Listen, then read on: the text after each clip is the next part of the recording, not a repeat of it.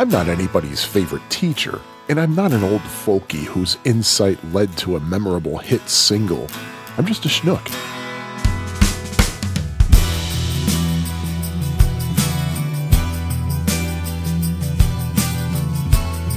And hi, this is Sean with Chapter 8 of Autobiography of a Schnook.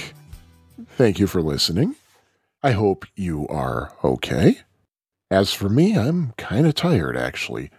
The weather's been improving here, so I've been getting on my bike as much as I can, and the commute to work is really making my legs rebel against me. But hey, I guess it's a sign that my body is trying to get in better shape, so I guess that's good. And as of about 24 hours prior to this recording, there was a new mayor elected here in Chicago. The general election happened earlier this year with a lot of candidates. Now, there's a rule in Chicago that the winner of the mayoral election is the candidate who gets at least 50% of the vote. And if no candidates get at least 50%, then there has to be a runoff between the top two candidates. For the second mayoral election in a row, Chicago had to invoke that rule. We had to do that the first time. In fact, I think the first time in Chicago history that rule was put into effect was in 2015, when the runoff was between incumbent Rahm Emanuel and Chuy Garcia. This year, the election was going to be historical no matter the outcome because the two candidates in the runoff election were black women. Chicago has had black mayors before. There was Harold Washington, and then after he unexpectedly died in office, Eugene Sawyer took over. And Chicago has also had a female mayor before, Jane Byrne. Now, Chicago will have a black female mayor, specifically Lori Lightfoot. She won the election. She won by a landslide, actually. She won every single district, but sadly with a pretty low voter turnout. But I think she got something like 75% of the vote. And just to add more to the historicness, really? Come on, red squiggle, go away. Historicness is a word. Look it up in your Chicago Manual of Style. But adding to the historicness, she will be the first mayor of Chicago who's openly gay. I don't think that ever happened before. In fact, I'm pretty sure that never happened before. So, what does this mean for the future of Chicago? I don't know. I can't predict the future. We'll see what happens and what doesn't happen, and I don't know. But getting away from that now, I have mentioned before in this podcast that I'm a huge fan of Emmett Otter's jug band Christmas, and I got the soundtrack album for Christmas and love it. Love it, love it, love it. And unfortunately, I did not get to any record stores on Record Store Day this year, partly because I was away for Thanksgiving, but I finally was able to get the vinyl release of the Emmett Otter's Jug Band Christmas soundtrack album. I paid a lot more for it than what I wanted to pay for it, but I didn't really have much choice, given that vendors buy up all the Record Store Day records and then resell them at inflated prices. I was actually able to talk the guy down pretty significantly, though.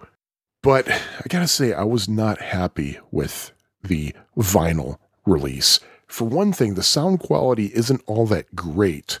The equalization could have been better. It could have been a little bit more treble, a tiny bit more bass. The CD actually sounds better. And also, the record wasn't pressed right. It was like off-center.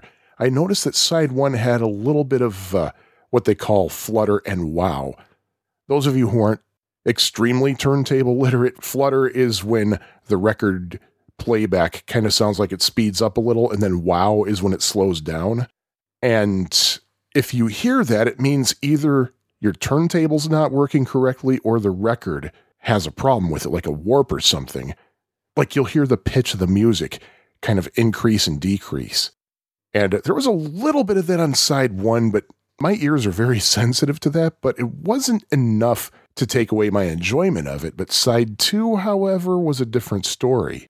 Side two, I could hear a lot of, flutter and wow, a lot of fluctuation in tone and speed. And I noticed when I looked at the tone arm that it was moving back and forth a lot, which it shouldn't be doing.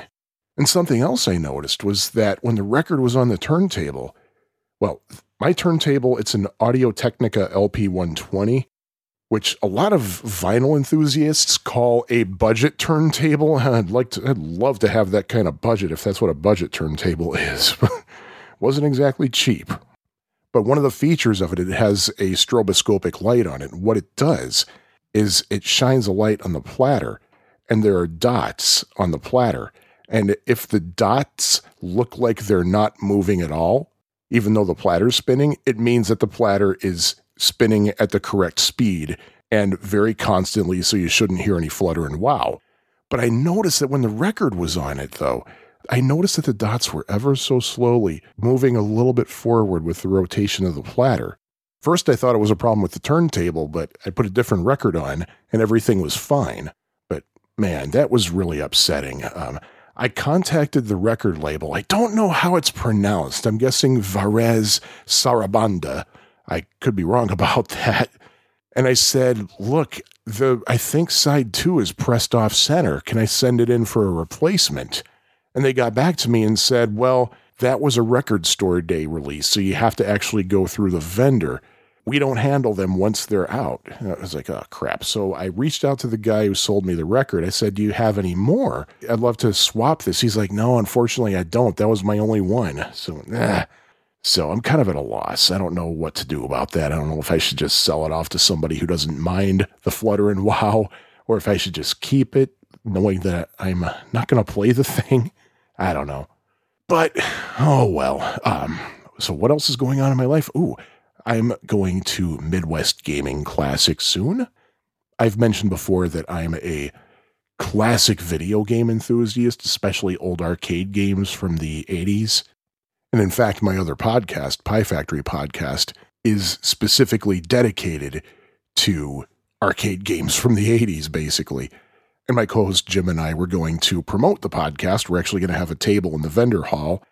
And that's the weekend of April 12th, is it? I don't even know what today is. Jeez. Yeah, April 12th, 13th, and 14th in downtown Milwaukee at the Wisconsin Center. It's usually a fun time, even though we usually spend most of the time just hanging out by the table. It's fun to meet people and see friends of ours who happen to attend and walk around sometimes and see what else is going on. So let's see, Sven Gooley, who's a local hero here, he's going to be judging a cosplay contest. And is it Ernie Hudson? Is that his name? The guy from Ghostbusters? He's going to be there. And I don't know what else. I've been too busy to follow what's going on. So I got that coming up. And I do want to kind of address some feedback I got about the previous chapter. I don't even remember what chapter. Oh, it must be chapter 7, because this is chapter 8 I'm talking about now. Specifically, the segment I called The Death of the Mad Russian. The Death of the Mad Russian, about my grandfather, who wasn't exactly the nicest person in the face of the earth by any means. I'm just going to kind of address this generically, if you will. But one question was asked, was it possible that it's just maybe how your grandfather was raised, that he was the way he was? And because my grandfather was Russian, I think some people might have thought that he was perhaps born in Russia and raised on very strict Russian standards. Well, he was actually born in Chicago. His parents immigrated from Russia, I think in the late 1800s, or from Minsk. And my grandmother also, she was born in Chicago as well, and her parents came over from Lithuania, also in the late 1800s. And the thing is, it's one thing to be raised in a pretty strict, stoic family and having that kind of attitude, but it's another to, say, get ragingly drunk and beat the shit out of your kids. So I don't think his upbringing has anything to do with it. And another thing, I didn't really know much of his family very well. Basically, his parents died when my mom was still a kid, and I didn't know all of his siblings, but from what I'm told, my grandfather was kind of the odd one out. Everybody else in his family was apparently wonderful. I've heard that they were all amazingly nice people. I can account for my grandfather's brother, George. I saw Uncle George at all the family gatherings. He was a really super nice guy, absolutely, by all means. And His sister Julie, she's a nice lady too. She was really nice. So yeah, it's just the way he was. That's all there is to it. So that whole feature was kind of dedicated to my mother's family. What about my dad's? Well, that's another story. I don't know much about his side of the family. He once told me that his side is English, French, and Irish. And from what my mom tells me, he doesn't really want to talk about his side of the family. I guess there's some history there that he's not proud of. I honestly don't even think he knows who his father was. And his mother died when he was a little kid and he was raised by an aunt.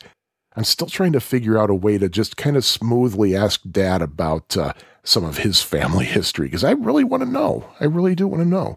And sorry for the abrupt transition, but hey, I got an email from a listener named Tim. He says, "Hi, Sean." Hi, Tim. "I have a story about the time I met Billy Gibbons in Dusty Hill." Oh, by the way, this is undoubtedly prompted by my tech support story about the year that I worked at Sharp Electronics and one of my coworkers took a call from Billy Gibbons. And those of you not in the know, Billy Gibbons and Dusty Hill are from ZZ Top. But Tim goes on to say, "Back in 2002, I was head projectionist at the local movie theater. Part of the job was putting together the large cardboard standees in the lobby. One afternoon, a coworker and I were doing just that when I heard a voice behind me. Now that looks like fun. Turning around, I did not expect to see Billy Gibbons and Dusty Hill standing there. I froze. I don't remember exactly what I said, but asked how the movie was. 'Great,' one of them said. Then I asked what they saw. 'Spider-Man, have you guys seen it yet?' Billy replied. 'Yes, it's awesome. I'm glad you liked it.' After that, they wished us a good day and left. I couldn't believe I just talked to ZZ Top. Turns out they had a concert that night at a local casino. It was such a quick moment, but one I'll always remember. I hope you and listeners enjoyed my story. I was inspired to tell it thanks to your show." Well, thank you. I'm looking forward to hearing the next chapter. Thank you so much, Tim. That was great to hear from you.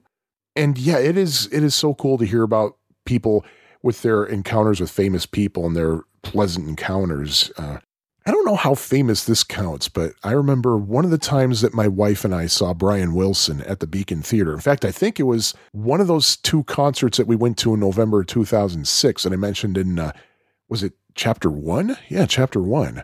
We were on our way out of the theater, and my wife was carrying a Beatles purse, and somebody walked past us and said, "Hey, that's a nice-looking purse. Here's a button you can put on it. This is the band that I'm in." And it was a button that said Fab Four. I said, "Yeah, I've heard of you guys. I've never actually heard you perform, but I've heard nothing but amazing things about your guys. I'm really looking forward to hearing you someday." And we just chatted for very, very briefly, just for a few seconds. And a couple of days later, I realized, wait a minute, that was Will Lee from the CBS Orchestra. It's from Letterman's band. So yeah, that's a brief encounter that I had before. Yeah, I'm sure so many of us have those kind of stories. It is pretty cool to have that. Or there was another time, it was either 2006 or 2007 when my wife and I were at Beatlefest at the Hyatt Regency O'Hare in Rosemont. Our hotel was actually at a different hotel, so we were leaving the current hotel we were in to go over to Beatlefest, and we walked right past this guy who was a dead ringer for Horatio Sanz from Saturday Night Live. Didn't say a thing. I did not say a thing, but after we walked past him, I just looked at Lisa, and I thought, I didn't say this at all, but I thought, that guy looked like Horatio Sanz. But Lisa turned to me and said out loud, "I know, isn't that weird?" It's like she heard what I was thinking. And of course, we found out that it was Horatio Sanz. He and Fred Armisen happened to be at the fest that year. But again, thank you, Tim. Thank you for the feedback. And let's see, I heard from PJ Steele, who says, "I just had to tell you this. After hearing you talk about the Beach Boys on multiple podcasts," PJ, guess what? There's going to be one more. "I took your advice and gave them a shot. I'm glad I did, considering I listen to mostly thrash metal. It's quite different to what I typically listen to, but man, are those harmonies good. Listening to it almost makes you think sunny summer days are right around the corner. But this is Pittsburgh, so there's always at least a 45% chance of rain every day between now and November. Great stuff." And PJ, thanks for that comment there. I do appreciate it. That was very kind of you to take the time to send me that little comment. I'm going to be honest, it's not really my goal to convert anybody or necessarily make people listen to anything in particular. If you are inspired to by listening to this podcast, then wonderful, wonderful. It's more like it's just kind of an outlet for me. because music is a big part of my life, as I mentioned before, and I just need to talk about it. So there you have it. And again, because my original intention back about 5 years ago was to do a Beach Boys podcast. Well, it never happened, but this kind of helps me make up for it a little bit. So I think that's about all that I have in terms of feedback from listeners. Thank you all. You can reach out to me at autobio@schnookpodcast.com over email. And there's also a Facebook page, and I'm on Instagram and what's the other one? Twitter. And my Instagram and Twitter handle is Schnook Podcast, quite simply. And having said all that, right now I wish to honor the 64th birthday. Today, the day I'm recording this, April 3rd, is that 64th birthday of someone who, unfortunately, is not here to celebrate. I'll have to warn you, there are going to be some bleeped profanities and some Catholic school triggers.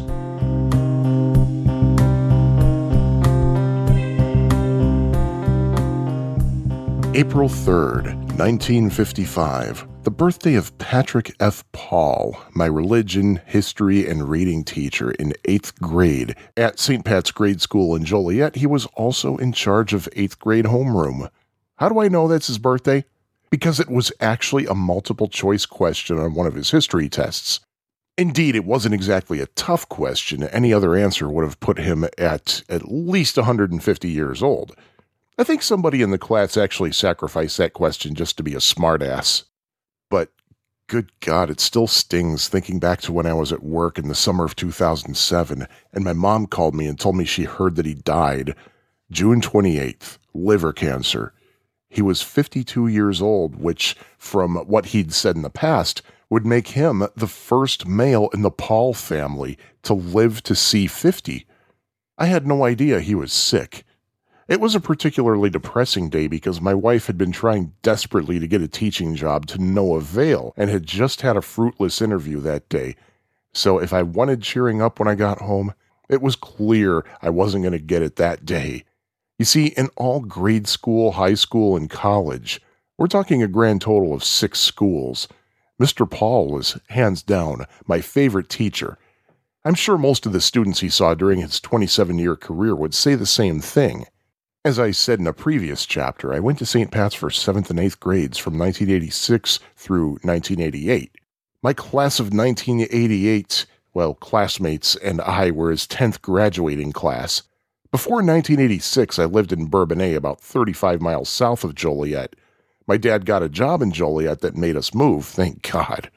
I remember when my mom enrolled me in St. Pat's and we met with Sister Loretta, the principal. The only thing I truly remember about that meeting, aside from the fact that I was one of 2 new students in the 7th grade named Sean, was that she mentioned one of my teachers would be Mr. Paul. Sister Loretta said, "You'll like him." I guess that stuck out particularly, though, because he would be the first male teacher I ever had. My first day as a Pat Paul student was quite memorable. He asked me where I was from, and I told him that we had just moved in from Bourbonnais. And he said, "Well, where do you live now?" And I told him on Broadway. Well, I didn't realize it back then, being pretty new to Joliet, but Broadway is quite long. So he specifically asked, "Well, what's your address there?" And I told him, and he seemed impressed because he knew that that was right across the street from Joliet Catholic High School, or as most people called it, Catholic High. Mr. Paul was a Catholic High alum. He told me I lived in the perfect place, too, because right along that part of Broadway, there's a cliff that I believe I mentioned in a previous chapter. And that cliff overlooks Bluff Street. That cliff, by the way, was right in my backyard. Mr. Paul told me that when the snow started to fly, I could throw snowballs at passing cars on Bluff Street and just duck behind the fence and nobody would know where it came from. I never did try that.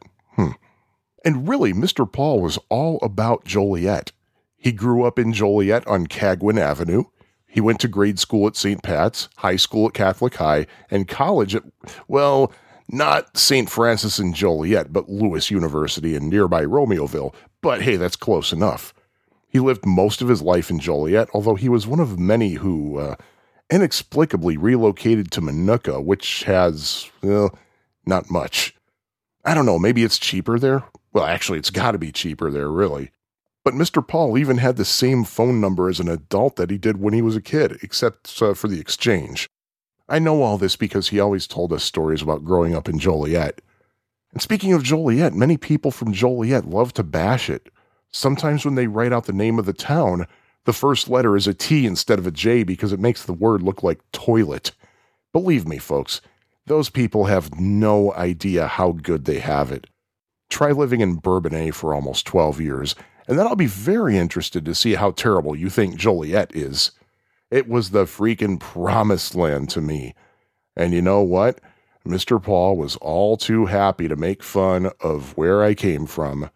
Generally, people who came from anywhere in the Kankakee area, Bourbonnais, Kankakee, Bradley, St. Anne, Manteno, Aroma Park, etc., they just tell people they're from Kankakee, and if you tell someone you're from Bourbonnais, Bradley, St. Anne, Manteno, Aroma Park, etc., they'll say, oh, okay, so you're from Kankakee then.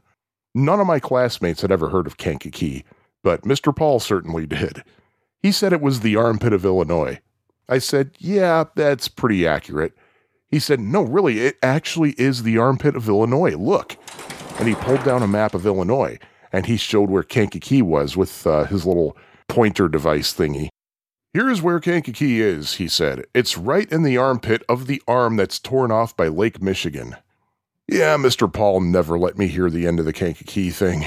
All throughout 7th grade, if I said something wrong or did something stupid, he'd say, well, you're from Kankakee, you have an excuse. One time when he was going over things we needed to know for an upcoming history test, he saw that I wasn't taking notes, I wasn't writing down what he said, so he gave me a hard time about it. And while he was yelling at me, I said, but I'm from Kankakee! And hand to God, he took a breath and said, oh yeah, that's right. Okay, I understand. And then he added, but you can't use that excuse next year. Once you've been here a year, you're no longer from Kankakee, you're from Joliet. You got it? So, what would happen if I screwed up in 8th grade? Simple. I just changed my excuse. I'd say, but I used to be from Kankakee. And somehow that seemed to work. I remember once when we all went to confession as a class. Yep, in Catholic school, sometimes you'd go to confession during the school day.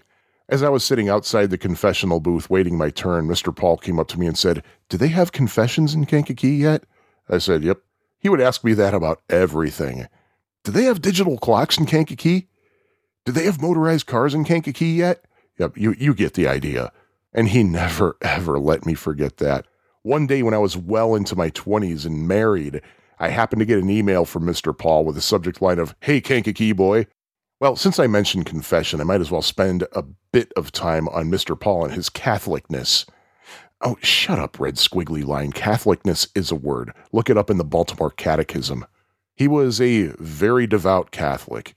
Shortly after he died, I read something that the new pastor at St. Pat's wrote about him. The parish pastor was essentially the teacher's boss, really, at St. Pat's. But Father Gene, I think that's his name, Father Gene, said that he went to a reception and walked in on Mr. Paul having a heated argument with the principal of St. Pat's over being a practicing Catholic. The principal insisted that there are some gray areas and that you have to use your own judgment on how strictly you follow the rules, but Mr. Paul was very steadfast about how it's all black and white, you stick to the word no matter what. And Father Gene was thinking, what have I gotten myself into? Again, he was brand new to the parish. Somebody assured him that Mr. Paul and the principal were actually very good friends, but often got into some intense debate. But yeah, Mr. Paul was definitely a strict Catholic. You go to Mass every week, period. He never missed 10 a.m. Mass on Sundays. You go to Mass on the holy days of obligation. One surprisingly thing that he was willing to bend on, and I apologize for bringing this up. I'm not putting in my own views here. I'm just repeating what he said. So no angry emails either way, please. But Mr. Paul was very, very, very agreeing with the Catholic Church's strict stance on abortion. That is murder, hands down, period. But he did make an exception for rape. He believed that you shouldn't expect a rape victim to carry that reminder in her body for 9 months and then essentially have to look at the face of her rapist and be constantly reminded of that terrible incident. That was his view. Otherwise, murder, period. But I think that was the only Catholic rule that Mr. Paul was willing to bend on. Of course, if it's Lent, you better not be eating meat on Friday. So if it's a Friday during Lent and you brought meat into his classroom for lunch, you better not be Catholic or else you'd hear it from him. Oh, that reminds me, by the way, Fridays during Lent could be the bane of Mr. Paul's existence. Those of you who are not Catholic, you may or may not know this, but during Lent, that is the period starting on Ash Wednesday and ending the day before Easter, you are not allowed to eat meat on Fridays. The exception is seafood. Somehow that doesn't count as meat. I don't understand that logic. And yeah, I know all the stories of how the church had an in with the fishing industry, but I'm not going to get into that right now. But at St. Pat's, we all brown bagged our lunches. There wasn't any food served at the school. And we ate in the classrooms. And Mr. Paul could smell tuna a mile away. And if it was a Friday during Lent, that escalated the chances of somebody bringing tuna because, well, it's Lenten compliant. But man, I still vividly remember the times we'd be having lunch in the classroom and Mr. Paul would suddenly sniff the air. Who has tuna? Whoever brought tuna for lunch would have to sit as far in the back of the classroom as humanly possible. I particularly remember Jeff Beelam brought tuna for lunch once, and he was so small at the time that he and his desk could actually be shoved all the way back into the coat closet that was along the back wall, and the sliding door could be closed on him, completely shut. And he would have to stay in there with the sliding doors closed until he finished his tuna sandwich. Funny thing is, now Jeff is a pretty big dude. He's over 6 feet tall and pretty muscular. So I don't think he and a desk could fit in that coat closet these days. But man, Mr. Paul couldn't stand tuna. And well, neither can I. Just the smell gives me a terrible headache. But lasagna? If you had homemade lasagna for dinner, you damn well better bring some for him the next day. Especially if you came from an Italian family. I come from a non-Italian family. The only lasagna we had at home as a kid was the frozen kind. I'm just thankful that I never thought to bring Mr. Paul any of that Stouffer's stuff. I'm sure he would have loudly been insulted by it. And Pat Paul was also fond of his coffee, but it had to be prepared a certain way. His designated coffee girl would go down to the faculty lounge and make him a cup of coffee in the morning. I seem to remember it was Julie Zalecki when I was in 8th grade, and Mr. Paul loved the way she made his coffee, perfect balance of sugar and cream. And by the way, I think having a designated coffee girl kind of exposed one of his flaws. He could have kind of a sexist attitude at times in a way. He believed that girls made the best coffee. He'd have the girls go put the finishing touches on the loft in the gym because it needed, and I quote, a woman's touch after the boys would move stuff around and put stuff away. He would love to point out that boys would sing from their voices in their chest, and girls would sing with their breath, and stuff like that. I know that kind of rubbed people the wrong way from time to time. But anyway, back to the coffee. If Julie wasn't in school for whatever reason, someone else would have to make his coffee, and it just wasn't the same. But it would always be a girl, except for one day when Julie was out, though. Jeff Beelam just kind of got ticked off and said, "Oh, for crying out loud, I'll go get you some coffee. Give me your cup." And just to shut him up, Mr. Paul reluctantly let him do it. And I remember when he tasted it, he practically did a spit take. "Oh, God, what's this crap?" He never, ever let poor Jeff or anybody else besides Julie get him his coffee ever again. Speaking of Jeff, this story is worth telling. Pat Paul was a major sports fanatic. Everything was sports. He coached basketball, football, and volleyball. He had a second job as a sports writer for the Herald News, the Joliet newspaper. He was a rabid Green Bay Packers fan. Yep, he grew up within an hour drive of Chicago, but he hated the Bears with the passion. Mr. Paul hated the Bears so much that if he had a choice between seeing his beloved Packers win or the Bears lose, he'd pick seeing the Bears lose in a heartbeat. But everybody who entered his classroom learned in a matter of moments that his favorite sports teams were, for football, the Packers, for basketball, the Lakers, and for baseball, the Yankees, with the Cubs a pretty close second. In fact, he told us the story once about how when he was a kid, he went to Comiskey Park when the Yankees were playing the Sox. And man, Mickey Mantle, that was Pat Paul's idol. At one point when Mickey Mantle came up to bat, Mr. Paul yelled down to him, "Hey, Mick!" And Mickey turned around, smiled, and nodded at him. And that was the greatest moment of Mr. Paul's life, when Mickey Mantle acknowledged his existence. I remember when Mickey Mantle died, and Mr. Paul wrote a story in the Herald News about Mickey Mantle, and he retold that story, except the way he told it in that story was that the Yankees were just taking the field before the game started, but still the Hey Mick thing stands. But Mr. Paul's reading classes had a monthly book report assignment, and he made it no secret that he loved sports books, and, by the way, hated science fiction. He said if you did a book report on a sci-fi book, you'd have to try very hard to get better than a C. But he had to approve the book before you wrote your report. And one month I chose Ron Luciano's The Umpire Strikes Back, a book that happened to be in our house for some reason. My parents were never big readers. It's the true story of an MLB umpire's crazy antics. Mr. Paul approved that in a heartbeat, and he said it's a great book. I read maybe half the book before I got bored and wrote the report based on just the half I read. My grade, A+. By the way, don't let my boredom with the book make you think I didn't like it. I actually did like it. It was quite funny. It's one thing to read a book for enjoyment, but another if you're reading it because you have to. But what does this all have to do with poor Jeff Beelum? Well, I'm getting to that. You could always hit up Mr. Paul for a small loan, and he'd usually try to collect while taking roll. He'd go through names. Barrett? Here. You got the 15 cents you owe me? You get the point. Now, I'll get back to that in a sec. Mr. Paul had a little basketball backboard and hoop on his garbage can. I'm sure you've seen those things, at least in office supply catalogs, or the brother-in-law section, as I would say, in gift shops. When he'd throw things in the garbage, he would usually just whip them across the room toward the garbage can, but rarely did he actually get the garbage through the hoop. And of course, when it fell out of the can completely, someone had to get the rebound. I'll never forget this moment in 8th grade. Mr. Paul was sitting on his stool in front of his podium in the front of the classroom. The garbage can, as usual, was toward the back of the room by the door.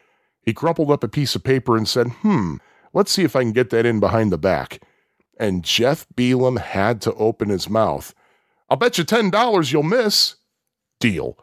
So Mr. Paul took the crumpled piece of paper, curled his arm around his back, threw the crumpled paper, and damned if it didn't go right through the frickin' hoop. We so couldn't wait for roll call the next morning. It went exactly as we were expecting. Barrett, here. Beelum, here. You got the $10 you owe me? $10 to an 8th grader back in 1988 it was practically gold. Well after I graduated, Mr. Paul told me that Jeff actually did pay up eventually. Yep, Pat Paul was a quirky guy in many regards, as you may have gathered by now, and one thing I remember in particular was that if there was a note that had to go home to parents, the usual kind of thing, parent-teacher conference notifications, PTA meeting information, upcoming school events, that kind of thing. If it wasn't in the church bulletin, they would send it home from school. The rule was, if there was more than one kid from the family enrolled at St. Pat's, then the note that was going home would be sent with the oldest student from that family. Well, the class of 1987 had twins, and Mr. Paul told us that he actually went through the trouble of finding out, as he said, who came down the chute first. So if Michelle Zorger were ever not in school and there was a memo that had to go home to parents, Mr. Paul wouldn't let poor Brian take it home because technically he was not the oldest, even though they were twins. He was the one born second. Mr. Paul actually held on to that note until Michelle was back in school. Hey, rules are rules, he'd say. One peculiarity about Pat Paul is he would say the phrase Gil Bell a lot, usually after saying something pretty outrageous. I can't think of anything in particular to use as a quick example, but it might be something like, I went bowling last night and bowled a 300, Gil Bell. I heard that expression a lot in his reading and history classes in 7th grade, and I think it was finally when I was in 8th grade when I asked him about that one day. Hey, Mr. Paul, why do you say Gil Bell a lot? What does that mean? And he said, Oh, I never told you about that? Turned out everybody else was wondering the same thing. He said, basically, if you lie on a Gil Bell, you are to never ever be trusted again. Nobody'll ever believe a word you say. So if you say Gil Bell, it means you are absolutely telling the truth, no lie, period.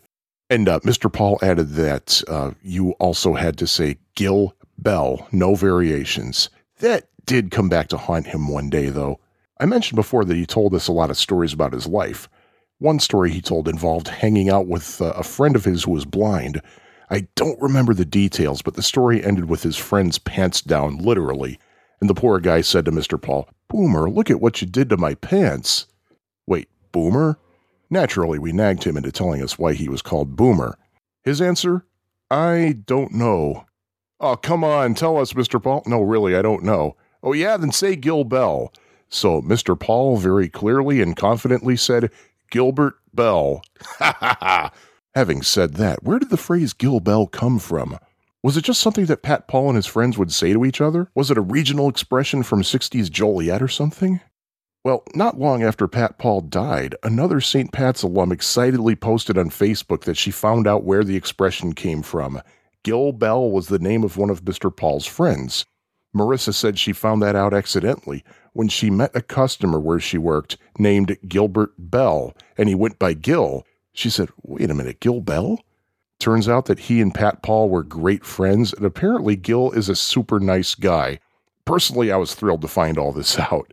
Another kind of quirky thing, at least as I see it, about Mr. Paul was his dread of age.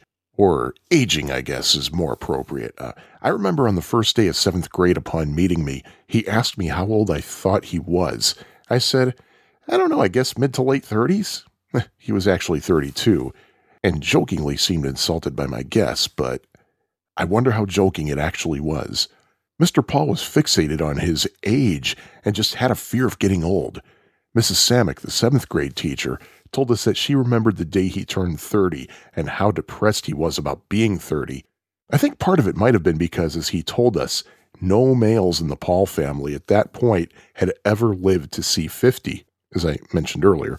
I know that when he turned 40, his 8th graders made a huge deal out of it, going so far as to arrange a stretch limousine to take him to work. His coworkers at the Herald News made sure it got a little coverage, complete with a picture of him in the limo. But hey, speaking of birthdays, I should talk about Mr. Paul's birthday parties, the 5-minute birthday party. My wife told me I absolutely need to talk about that in this segment. I learned about the 5-minute birthday party, when it was my birthday in 7th grade. My birthday is in October and happened to be the first birthday in my class. When somebody told Mr. Paul it was my birthday, that's when the party began. The Mr. Paul 5-minute birthday party begins with your classmates serenading you with the traditional happy birthday song, but the You Belong in a Zoo variant. Mr. Paul would take a candle out of his desk drawer and light it, and you had to blow it out. It may or may not be a trick candle. It was mixed in with a few regular candles, so nobody, including Mr. Paul himself, knew whether it was a trick candle until you actually tried to blow it out. I had the trick candle. Your birthday present was a penny, unless your birthday was April 3rd, his birthday, in which case you'd get a nickel. From what I'm told, he explained that fools are born on the 1st, and I don't remember the rest, but it was something about how great people are born on the 3rd, something like that. Mr. Paul would take a rubber ball, about the size of a tennis ball. He'd take that out of his desk drawer and have you bounce it once. It wasn't one of those high bouncing balls, just a standard rubber ball. And an important part of the Mr. Paul 5-minute birthday party, you'd get to blow the Oscar Mayer Wiener whistle. And he'd show you how you could put your finger over a couple of holes in the whistle and play a little tune. And before you blew the whistle, he would sanitize it by wiping it on the front of his shirt. When it was my birthday, I had to blow the Good and Fruity Choo Choo Charlie whistle, though, because the Oscar Mayer Wiener whistle had gone missing. It was eventually found, though, and, of course, properly sanitized. Also, for part of your birthday party, you got to look at Mr. Paul's treasured Bozo button. Bozo was a major thing for kids growing up in the Chicago area from the mid to late 20th century. In fact, Mr. Paul told us how he and his friends would be allowed to go home for lunch, and at home they'd watch Bozo's Circus on TV, specifically the segment called the Grand Prize Game. We're ready for more fun because right now it's time to play our Grand Prize Game. Or as he and many others would call it, Bozo Buckets. It's the famous game in which a boy and a girl would throw ping pong balls in numbered buckets, and landing in bucket number 6 would win you and an at-home player a Schwinn bike. He told us of the one day he didn't get to see the show, but when he got back to school, his friend said, "Did you see it?" See what? Well, as his buddies told the story, a kid missed the bucket, prompting Bozo to say something like, "Oh, that's too bad," or something like that, to which the kid responded, "F*** you, Bozo." Or, as Mr. Paul told it, "Blank you, Bozo." Bozo responded, "Well, that's a Bozo no-no." The kid said back to him, "Kiss my ass, clown." Or, as Mr. Paul told it, "Kiss my blank, clown." He couldn't swear in class, of course. But Pat Paul was no fool. He called BS on the story. Yeah, sure, guys, I believe the three of you didn't get together to play a practical joke on me. You never would. But then as the story goes, he overheard everybody else on the playground say, "Did you see it? Did you see it?" Wait a minute, I could buy that my friends got together and agreed to lie about the kids swearing on Bozo, but the whole school? Oh, it must have been true. Of course, that was a widespread story. I have a friend who went so far as to tell me that she knew the kid who did it and even told me his name. No, I don't remember the name she told me. According to her story, he didn't say F you or whatever. He said, "Cram it, clown." I got excited because years later, when I was on break at my job at the library, I checked out a couple of those bloopers albums that Kermit Schaefer put together back in the 70s, and one of them had actual audio footage of the Bozo incident. It wasn't the grand prize game, or Bozo Buckets if you prefer, but a game played later in the show. Bozo was explaining the rules and he asked a kid to move out of the way, to which the kid said, "Aw, f*** off, clown." Not long after I found that record, whom did I see at the library but Pat Paul? I excitedly told him that we have audio of the Bozo show he missed, and he too was excited at the prospect of finally hearing it, so I told him what album to look out for. I don't know if he ever did listen to it, but of course I found out that the story about the kids swearing at Bozo not only was just urban legend, but actually originated in the Boston area, not the Chicago area. And most of the recordings on the Kermit Schaefer albums are actually reenactments. Oh well. I remember the summer vacation between 7th and 8th grades. 8th grade was just around the corner, Mr. Paul's class. For some reason, I was nervous. This is Mr. Paul, the coolest teacher at the school. I have a high standard I need to live up to now. And because it's been a year, I'm not from Kankakee anymore, so I need to prove that I'm not from Kankakee. Honestly, though, it wasn't much different from being in 7th grade except for one thing. Mr. Paul would no longer make us the butt of all jokes. He would love to make fun of 7th graders, and especially 6th graders, too.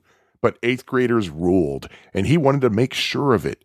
8th graders made up the student council, and he would groom student council nominees in the importance of their jobs. As 8th grade basketball coach, he would groom players to play with their hearts and to trust him as a coach, and that if you follow his instructions, you'll win games.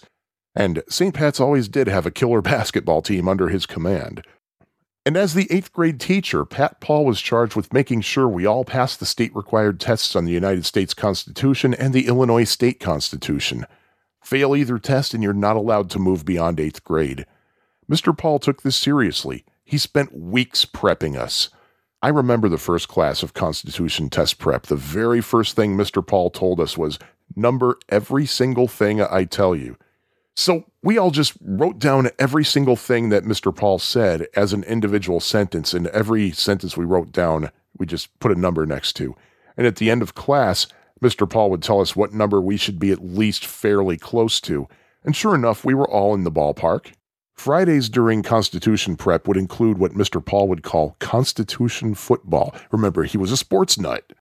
He'd draw a gridiron on the board, and he'd put an eraser on the ledge of the board and designate that as the football. The class was split into 2 teams. Every time a team got a question right, the ball would advance 10 yards. Every wrong answer was a down, and after 4 downs, possession would turn over to the other team. Now, even though the state required that students pass Constitution tests in order to advance to high school, there was no official guideline as to the format and content of the test, just so long as you can prove that you gave students the Constitution test. The Constitution tests Mr. Paul gave us were pretty standard school tests, really. Some multiple choice, some matching, some fill in the blank. The way Mr. Paul prepped us for the Constitution tests, though, even the lowest performing kid in class, who regularly had report cards full of D's and F's, still had the lowest score in the class on the Constitution tests, but that score was a 99%, which on Pat Paul's grading scale was still an A+. And I think that was out of a possible 103, which included a couple of bonus questions, of course. Man, I still remember the bonus question I missed on the Illinois Constitution test. What 2 towns at one time served as the state capital before Springfield? Once I got the test back, I never forgot the answer. Vandalia and Kaskaskia. Fun fact for you. Then there was graduation. That was torture. Graduation was always at the church. After all, it was a Catholic school, and there was a full mass. Mr. Paul had us practicing the procession into the church time and time again. He made a big deal about how graduation is one of the most pompous, stuck-up things ever to be invented, and we had to follow the rules. Going by memory, from the time we left the classroom to the time we got to our seats in the church pews, we had to maintain a distance of roughly 2.457 meters from each other while walking at a pace such that if anybody made it into the church within about 17 hours, it was going way too fast. We had to process slowly out the classroom door to the exit at the back of the hallway, to the back end of the parking lot where it meets the sidewalk, then follow the sidewalk to the main entrance to the church. When you reached a corner and had to turn, you had to come to a complete stop, slowly pivot your body 90 degrees, and then resume walking the rest of the 17-hour trip to the church over a distance of about 400 feet. And when we made it to our pews, we were to stare straight ahead and not move our heads. Why? Because as Mr. Paul told us, you're going to have these giant frickin' billboards on your heads. If you turn your head, everybody's going to see it. He told us, you think this is bad? This is nothing. Wait till you graduate from high school and college. It gets way more strict and ceremonial than this. What a liar he turned out to be. On the night of graduation, it was just as pompous and stiff as we expected, with practically everybody who lived in the neighborhood watching us. Mr. Paul stationed himself on the corner of the sidewalk near the parking lot, kind of like a base coach. Most common thing I heard him say to everybody was, "Ooh, nice turn."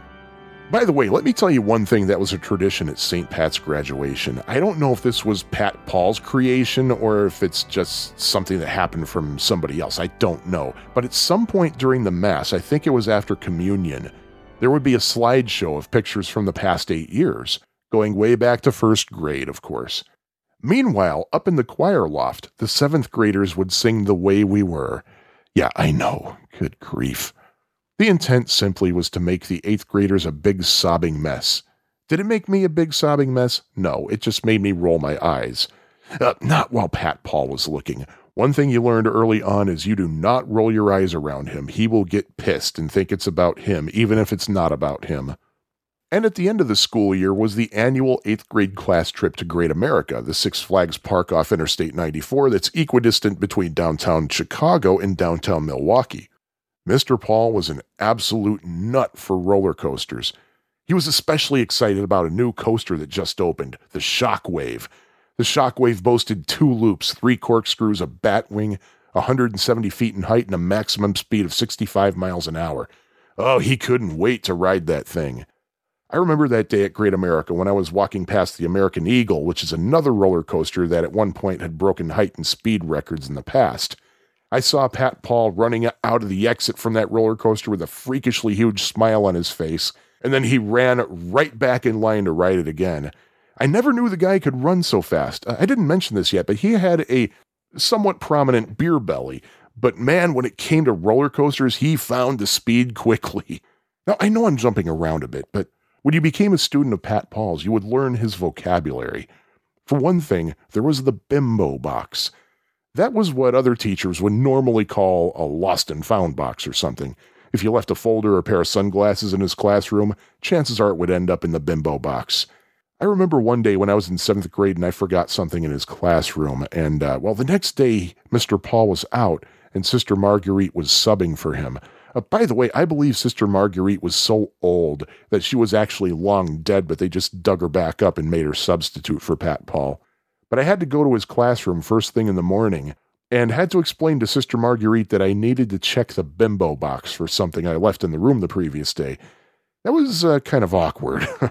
If I remember correctly, the bimbo box was located next to his Abraham Lincoln Bank, the bank in which you would deposit coins through a slot in the back of his head. Too soon?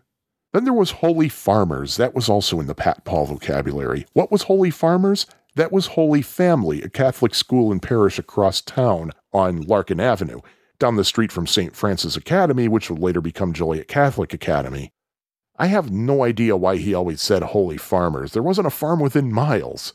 It was probably just trash talk. Besides, we always beat their asses in basketball. The next Pat Paul vocabulary term I'd like to go over is dirty scum. When it came time to collect homework, If your homework was more than one page, Mr. Paul would pass around a stapler. When it got to you, if it ran out of staples and a staple didn't come out, you would be branded a dirty scum. That was the rule. If the stapler ran out of staples a second time during the same pass around, the poor sap with the empty stapler would be labeled a double dirty scum. I remember once I barely missed being a dirty scum. I got the last staple, so the guy behind me, I think it was Ed Clark, I might be wrong about that, but the guy behind me ended up being the dirty scum.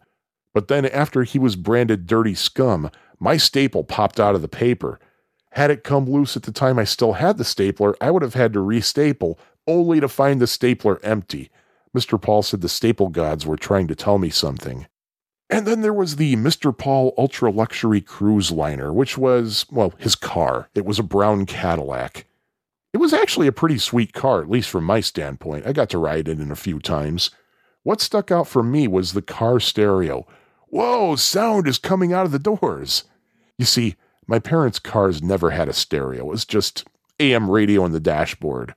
Was the Mr. Paul Ultra Luxury Cruise Liner his dream car? No, he always wanted a Mercedes.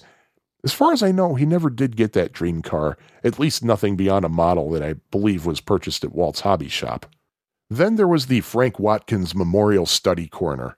If you misbehaved, Mr. Paul might tell you to go to the Frank Watkins Memorial Study Corner, which was the southwest corner of the classroom. It was named after a former student named, of course, Frank Watkins. Frank wasn't dead, but he was well known for being, well, not the best student, to say the least. He'd never do his work, and apparently he was such a problem student that he wasn't even allowed to go on the 8th grade class trip or even graduation. They actually mailed him his diploma. But from what others in his class told me since, Mr. Paul never, ever gave up on Frank. Unfortunately, though, Frank later got mixed up in gangs, and in 1992 he was murdered in a drive-by shooting.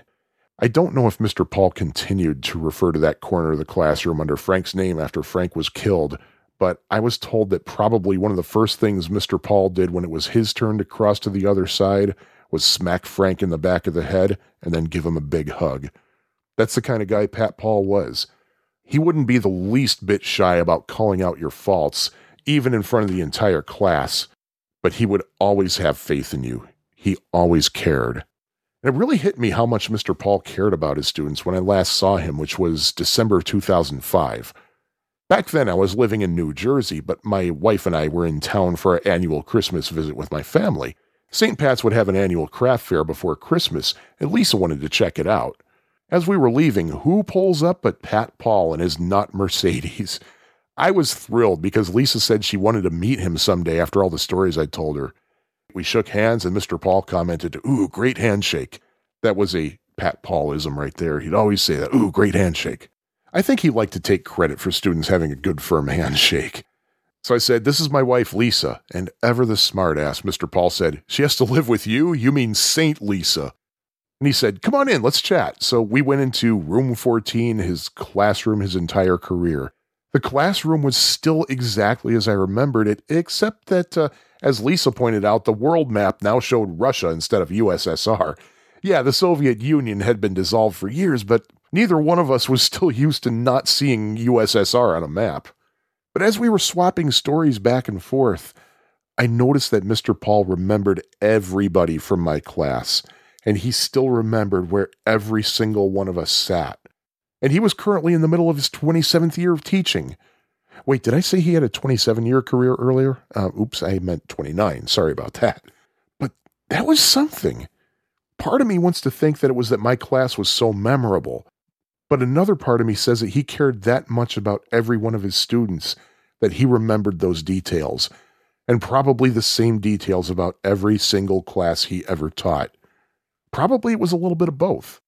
I mean, St. Pat's did mean a lot to him. He went to school there. He went to church there. Heck, he was even buried in St. Pat's Cemetery.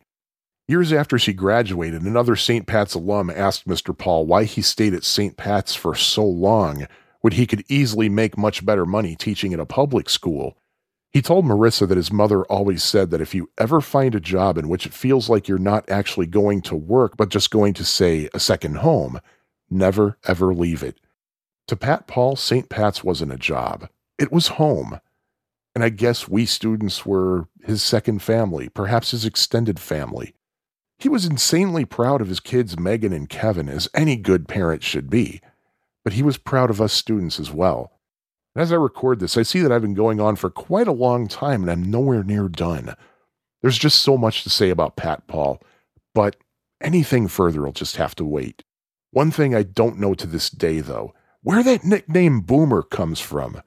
He refused to tell us, and every mention I saw of him in the Herald News after he died referred to him as Boomer.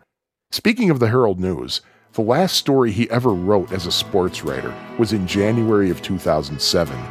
The topic of his story? His outrage that the Chicago Bears were in the Super Bowl. If he knew that was going to be the last story he ever wrote, I'm sure he died proud, knowing that he went out disparaging the monsters of the Midway. Yet, he was this Bears fan's favorite teacher, Gil Bell.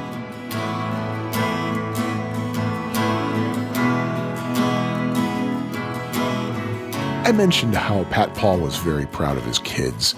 He loved his family very much, and I'm sure he still does on the other side, as it were. I remember how beaming he was when his daughter Megan was born, and his wife Karen was a great source of pride as well. One thing Mr. Paul made very clear to us was how much he loved his mother-in-law, too. She lived across the street from the school, I remember. How Pat Paul can you get, marrying within the St. Pat's neighborhood? But one thing I know would absolutely make him extremely proud. On April 2nd, 2019, his son Kevin was elected to the Joliet Park Board. Kevin basically wants to make sure that kids, including his and other kids, have a safe, clean place to play and proper funding for good facilities for them to use. And damn it, that's a hell of a way to observe his dad's birthday. Man, how better can you do that? There will be more about Pat Paul in later episodes, but I will add that he did expose me to some pretty cool music, unwittingly helping me expand my horizons beyond listening to just the Monkees and the Beatles. Because, of course, he had a sense of humor, he had a couple of Alan Sherman records in his collection, and as the occasion required, he'd pull some of those Alan Sherman records out and play selections to go along with our history lessons. I particularly remember hearing America's a Nice Italian Name, and from the My Son the Nut album, You Went the Wrong Way, Old King Louie. And hearing those songs prompted me at my next public library trip to check out a couple of Alan Sherman records that they had. I remember during the time that we covered World War I, Mr. Paul had borrowed a stereo record player from another teacher. He took the two speakers and spread them across the classroom as far as he could, and he turned the lights out, and he had us listen to several species of small furry animals gathered together in a cave and grooving with a pict from Pink Floyd's Ummagumma album. It reminded me of Revolution 9 from the Beatles' White Album. But why did he have us listen to this odd Roger Waters track? It was because he wanted us to get a feel for what the soldiers experienced in the forests of Europe. He thought that audio collage sounded a lot like a forest, I guess. And up until then, the only Pink Floyd I really knew was a few select cuts off of The Wall. Mr. Paul told us how then 4-year-old Kevin would air guitar along to Satisfaction on WCKG, and he talked about how cool it was that the Rolling Stones started You Can't Always Get What You Want with a boys' choir. I said, I've never heard this song, and he said, well, check your parents' record collection, it's probably in there. He had no idea how lame my parents' musical tastes are. According to a questionnaire that Pat Paul filled out for the school newspaper, his favorite bands were The Who, The Doors, and Steely Dan. Well, I guess 2 out of 3 ain't bad. I'll let you guess what I consider the third to be. At that time in my life, I had no idea who did this song called Wouldn't It Be Nice that Mr. Paul would sometimes make a pun out of. And I guess that'll be my strategic transition into music for schnooks. Wouldn't It Be Nice is a song from the Beach Boys' 1966 album Pet Sounds. For music for schnooks, I have kind of a combination topic going on here involving another song from Pet Sounds and a musical legend whom we recently lost. I call this segment Dick Dale, the Beach Boys, and the Sloop John B. Myth.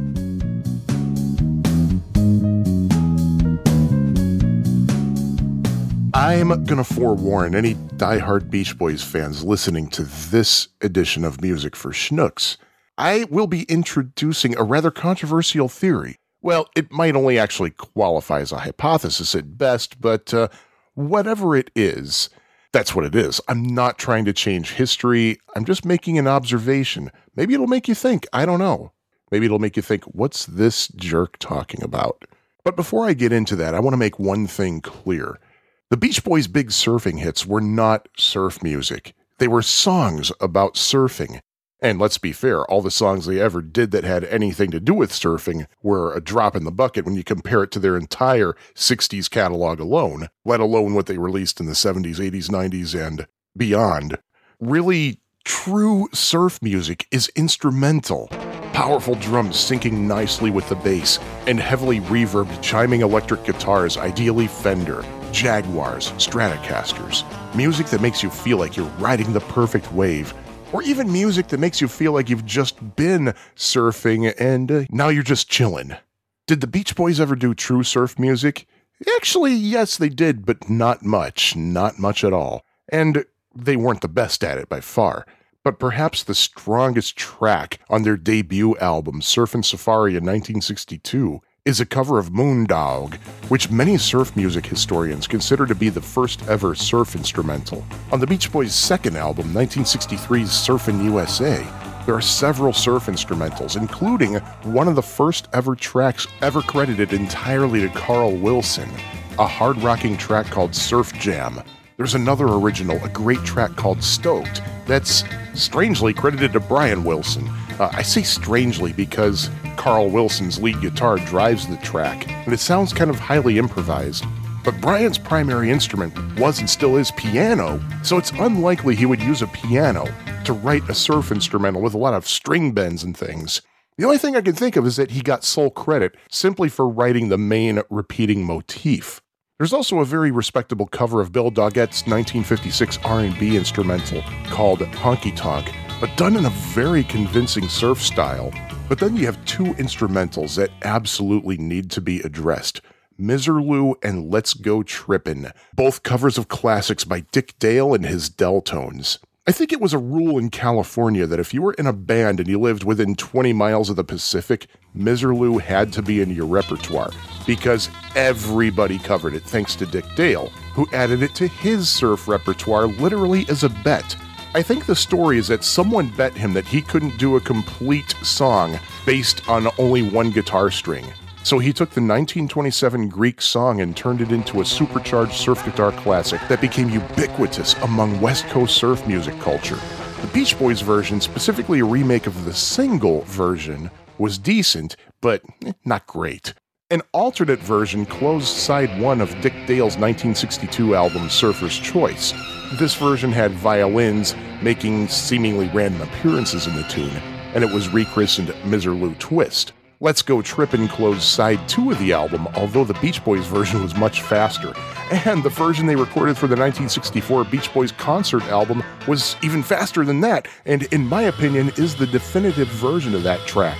And yeah, I know, it's blasphemy to say that a cover of a Dick Dale tune is the definitive version. And guess what? I'm gonna do it again. As far as I'm concerned, the Bobby Fuller 4 did the ultimate version of Miserlou, which combined Dick Dale's arrangement of Miserlou with Dick Dale's arrangement of Hava Nagila. Find me a better version than that. I dare ya.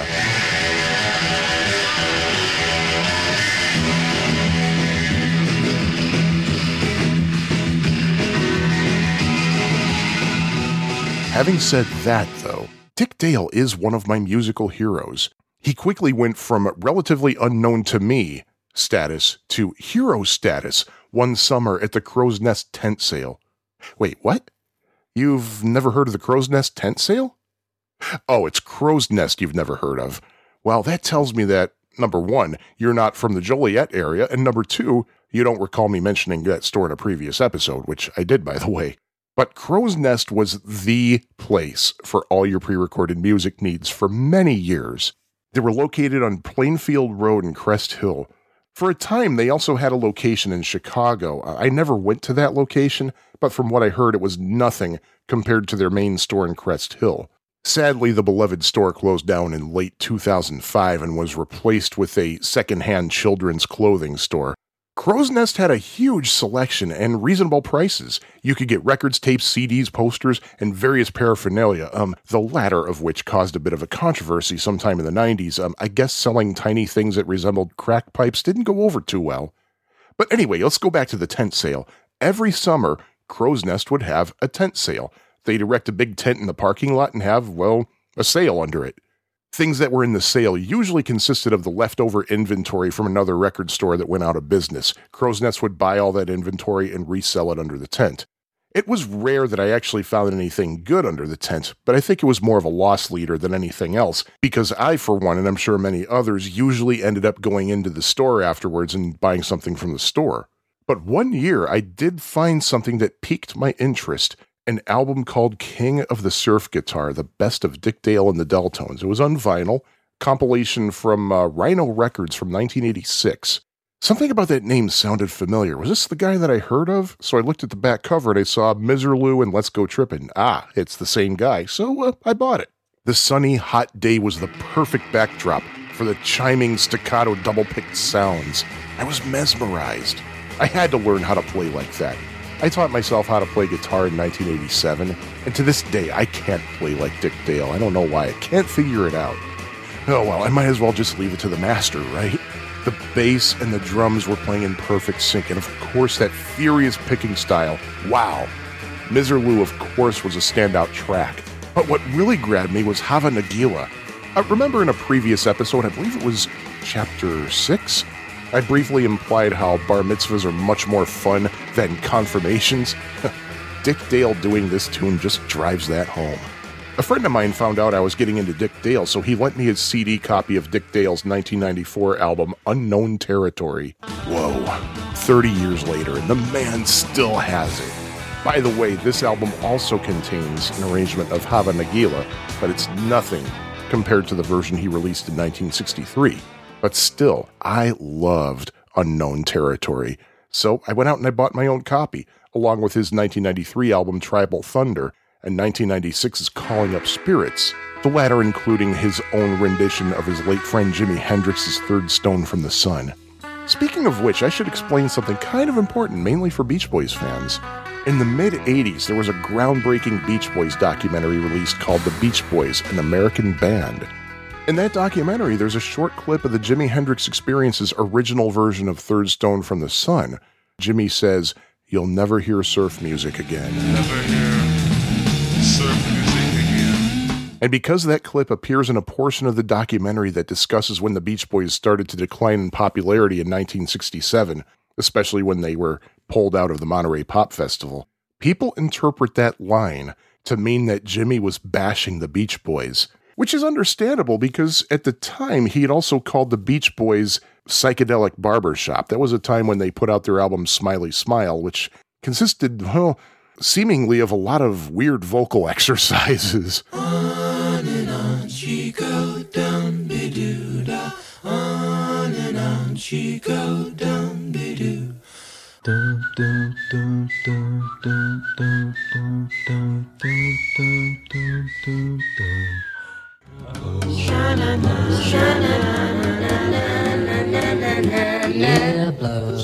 So, of course, putting those two things together, many people thought that Jimi was putting the Beach Boys down. The truth is, Jimi was actually lamenting his friend Dick Dale, who at the time was suffering from cancer.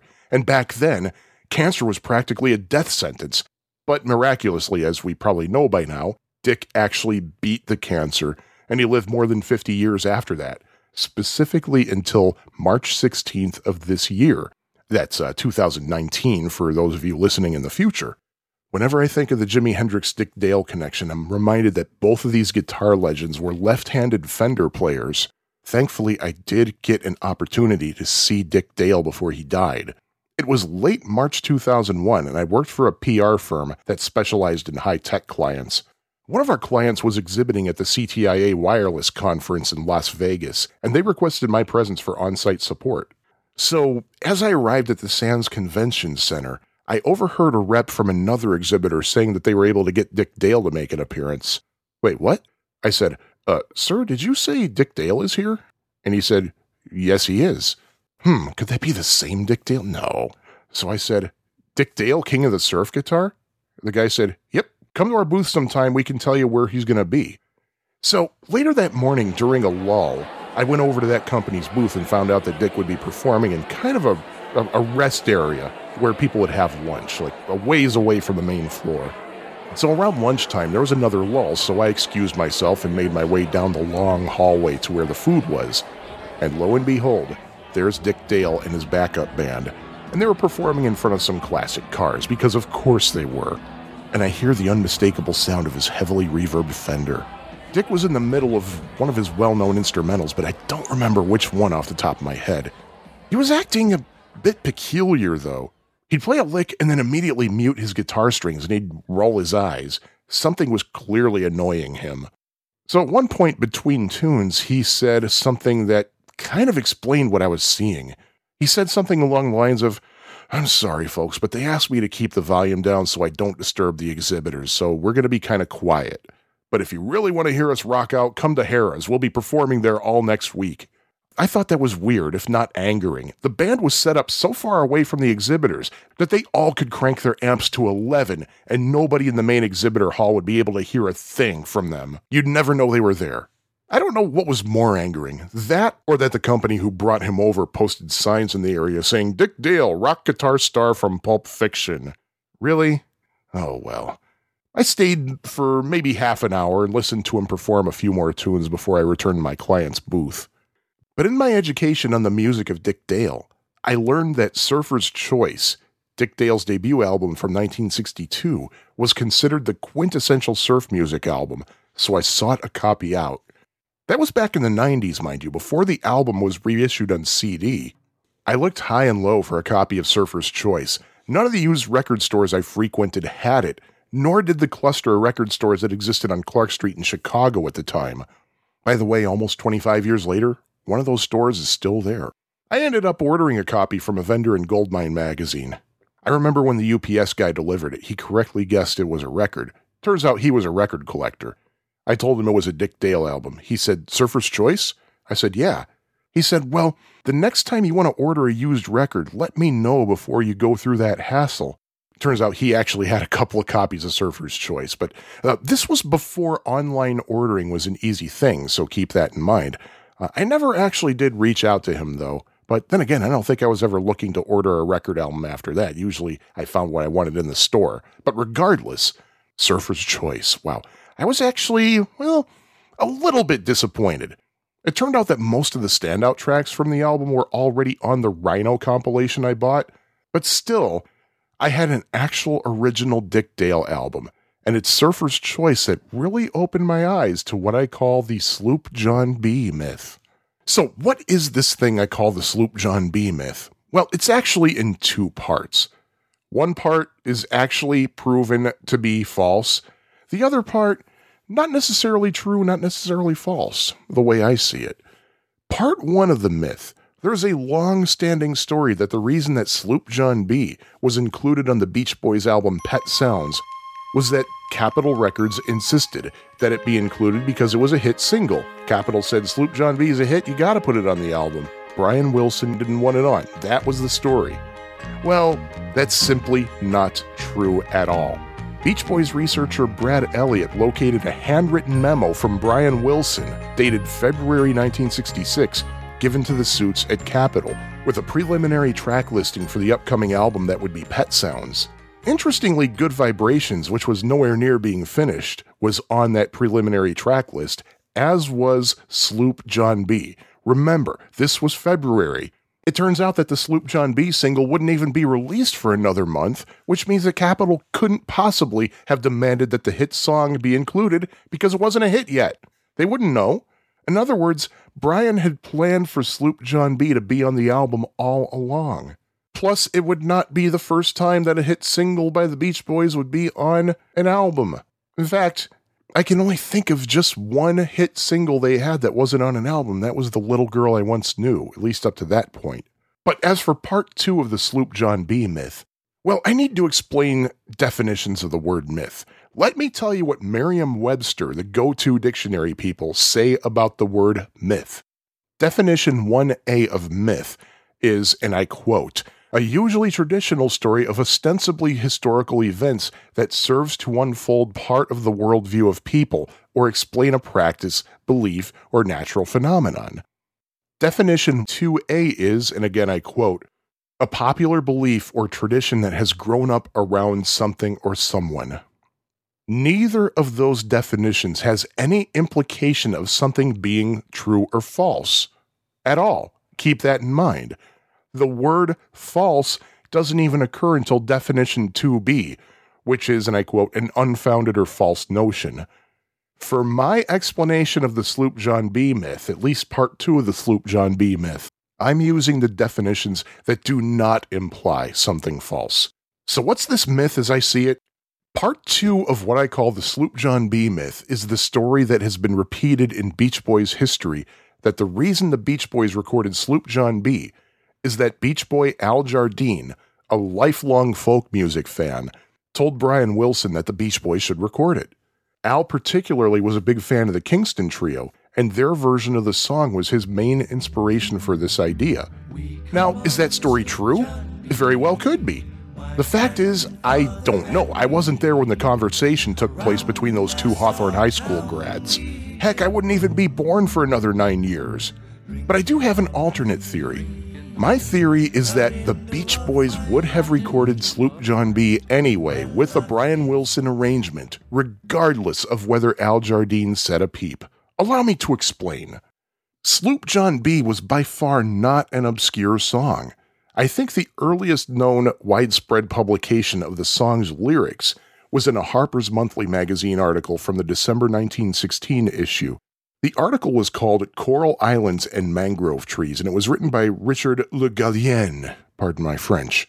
Judging from the context of the article, the song likely had already been somewhat well known. I will link the article in the online bibliography, of course. Perhaps more famously, a transcription of a version of the song that had both words and sheet music appeared in Carl Sandburg's 1927 book, The American Song Bag, and of course that will also be linked in the online bibliography. In both instances, the song is referred to as the John B. Sails. In terms of audio recordings, by the time Brian Wilson had recorded his arrangement of Sloop John B in July 1965, more than a dozen versions had been released on record under various titles since 1935, including by such performers as Lonnie Donegan, The Weavers, Johnny Cash, Jimmy Rogers, Jerry Butler, The Brothers Four, and most recently at that point, Barry McGuire. And that's just a select few artists who've covered the song at that point, so it shows that then, in Brian Wilson's life, he had a lot of opportunity to be exposed to the song. And you know what? He absolutely was exposed to the song because he had actually performed it on several occasions.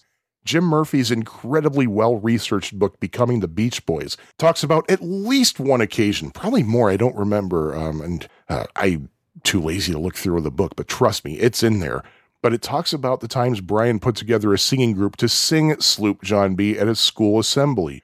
And in 2007, a 2-CD bootleg called In the Beginning, the Garage Tapes, included a recording of Brian leading an unnamed female singer through Sloop John B, and that's from around 1961, give or take.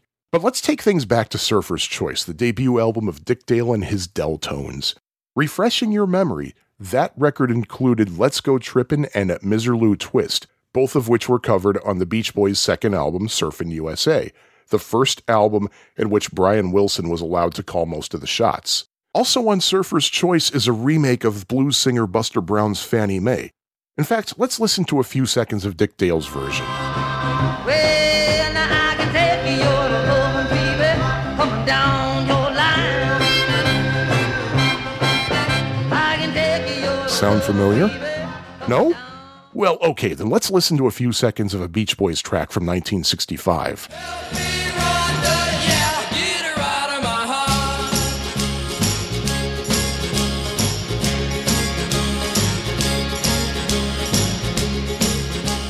Now do you see the connection there? We have session musician Billy Lee Riley playing the harmonica on the Beach Boys' first recorded version of Help Me Rhonda, lifting the Fannie Mae riff from Dick Dale's version. And yes, blues fans, I know that Buster Brown's version also had harmonica, but the harmonica on that version was much different, had a much more bluesier feel to it. The Billy Lee Riley harmonica lines are most definitely taken from the Dick Dale version. And for those of you who are familiar with the song Help Me Rhonda, but you're scratching your heads over what you just heard, doesn't sound familiar, you're probably unaware of this, but the Beach Boys actually recorded and released the song twice in 1965. The version you're likely to be familiar with, which went to number 1, is not the version with the harmonica. Fun fact, by the way, the more intense Beach Boys fans indicate which Help Me Rhonda they're talking about by the spelling.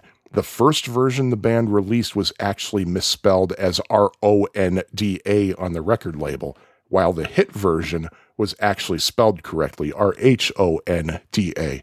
But anyway, having said all that, that brings the count of 3 different tracks recorded by the Beach Boys that have some influence from the Surfer's Choice album. Now, do we all have a copy of Surfer's Choice handy? Good. Now, look at the track list. If you don't have a copy handy, just hit pause and either get a copy or look up the track listing on your favorite search engine, then resume the podcast. Look at what the second track on side 1 is. I sailed on the sloop John B, my grandfather and me. Whoa, it's Sloop John B. And let me remind you, Let's Go Trippin', recorded by the Beach Boys, released on their Surfin' USA album. Miserlou Twist, recorded by the Beach Boys. Well, okay, the version they recorded was actually the Dick Dale single version, but still, there is a version of Miserlou on Surfer's Choice. The Beach Boys covered Miserlou and released it also on their Surfin' USA album. Fannie Mae, the very prominent harmonica line, was included on Help Me Rhonda, the version the Beach Boys released on their first album of 1965 called The Beach Boys Today. So that's essentially 3 examples of how aware of Surfer's Choice the Beach Boys were. And then, of course, there's Sloop John B. The Beach Boys version of Sloop John B was released as a single on March 21st, 1966, and on the Pet Sounds album on May 16th that same year. And let me remind you, the common lore among Beach Boys fans was that Brian Wilson put together an arrangement of Sloop John B for the Beach Boys to record at the urging of Al Jardine, who was a big fan of the Kingston Trio, whose version of the song Al liked quite a lot. That story comes from Al Jardine himself, and Brian Wilson himself has confirmed it on a few occasions. That's the myth. Mind you, I'm going by the Webster's definitions that do not necessarily imply that while I call this a myth, I'm not saying it's false. I'm absolutely willing to believe that Al went to Brian and suggested they do the song, but I'm convinced that Brian always had it in mind to record it. And evidence to perhaps support my theory that it was always Brian's intention to record Sloop John B anyway? Well, for one thing, the Kingston Trio's version was given the title The Wreck of the John B, with the words The Wreck of the in parentheses and John B in quote marks. The Beach Boys version was called Sloop John B on the label, just as Dick Dale's version was. Maybe Al never did suggest Sloop John B to Brian at all. Maybe he's confusing it with Huddy Ledbetter's Cotton Fields, which he also took to Brian, who then worked up an arrangement that the Beach Boys recorded, this time with Al singing lead. Brian actually sang lead on Sloop John B along with Mike Love, by the way. You'd think that if Al truly was the catalyst behind the group doing Sloop John B, he would have been the one to sing it. Heck, Al didn't even sing lead on that song when the Beach Boys went on the road without Brian. Carl Wilson took the lead on it in concerts. The version of Cotton Fields, arranged and produced by Brian Wilson, was released on the Beach Boys' 2020 album, February 10th, 1969. It was back in Louisiana, but just about a mile from the Texarkana, in them old cotton fields. In August of 1969, the Beach Boys recorded Cotton Fields again, but this time under the direction of Al Jardine himself, because he wasn't fully satisfied with Brian's version. And that re-recorded version was a pretty big hit all around the world, except for the United States.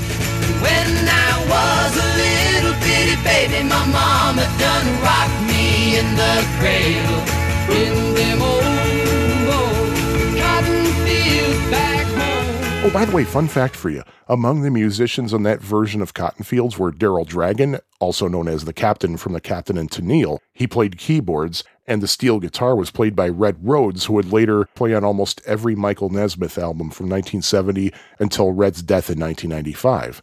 But there you go, just to sum up my theory. Sloop John B. was always on Brian's mind to record, and he would have made an arrangement for the Beach Boys at some point, regardless of Al Jardine suggesting it to him, and perhaps Al Jardine didn't actually suggest Sloop John B. at all, but he got it confused with Cotton Fields, or else, why did Al never sing lead on Sloop John B. at any time during his tenure with the Beach Boys? Again, it's just a theory. I have no definitive facts to back it up, just something to think about. I wouldn't say I'm questioning Al, especially since Brian backs him up on that whole story, but still, memories of a song recorded way back in 1965 could become foggy over time.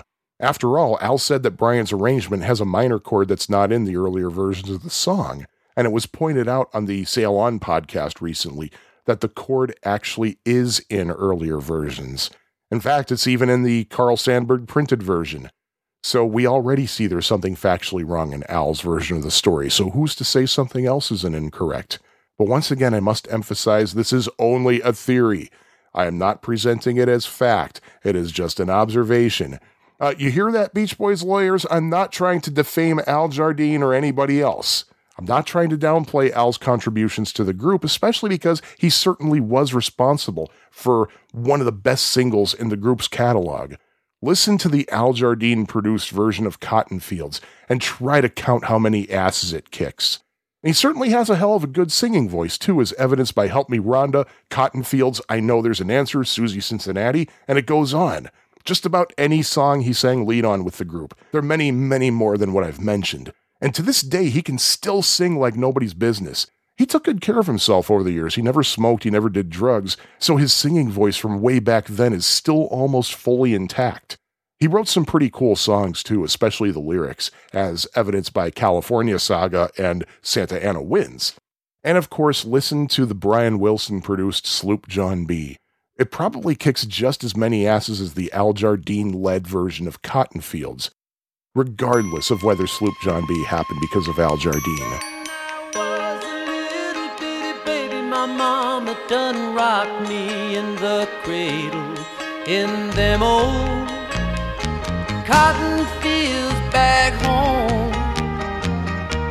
It was back in Louisiana, just about a mile from Texarkana, in them old cotton fields back home.